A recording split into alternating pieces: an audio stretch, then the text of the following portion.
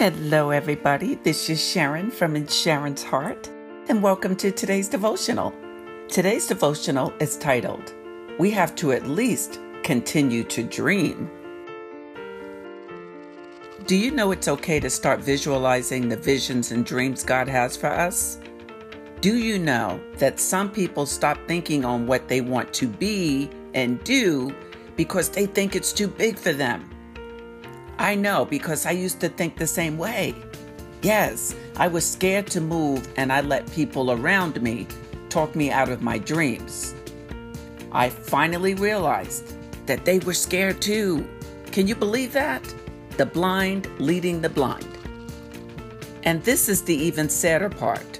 When I would start talking about my dreams, I'd let people talk me out of achieving things that weren't even that big.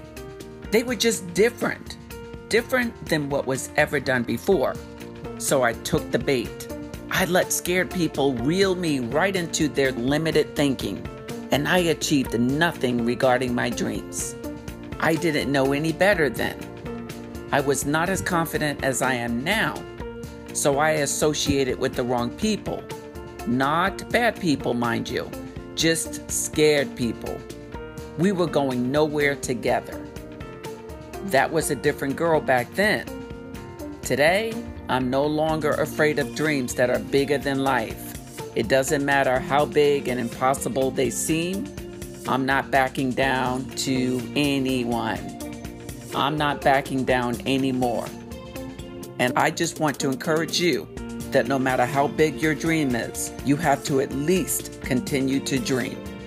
Without a dream in our hearts, what else do we have that will satisfy us to do what it is we do? We have to live out what's tugging at our heart, because that's God guiding us. Psalm 31:3 says, For you are my rock and my fortress, and for your name's sake you lead me and guide me.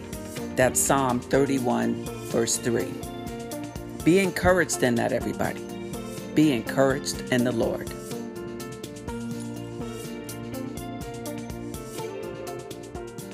I hope that message was encouragement for you. That's what I do. That's what In Sharon's Heart is about, sending inspiration from my heart to your heart. If you want to see what else is happening within Sharon's Heart, hop on over to my website, insharonsheart.com.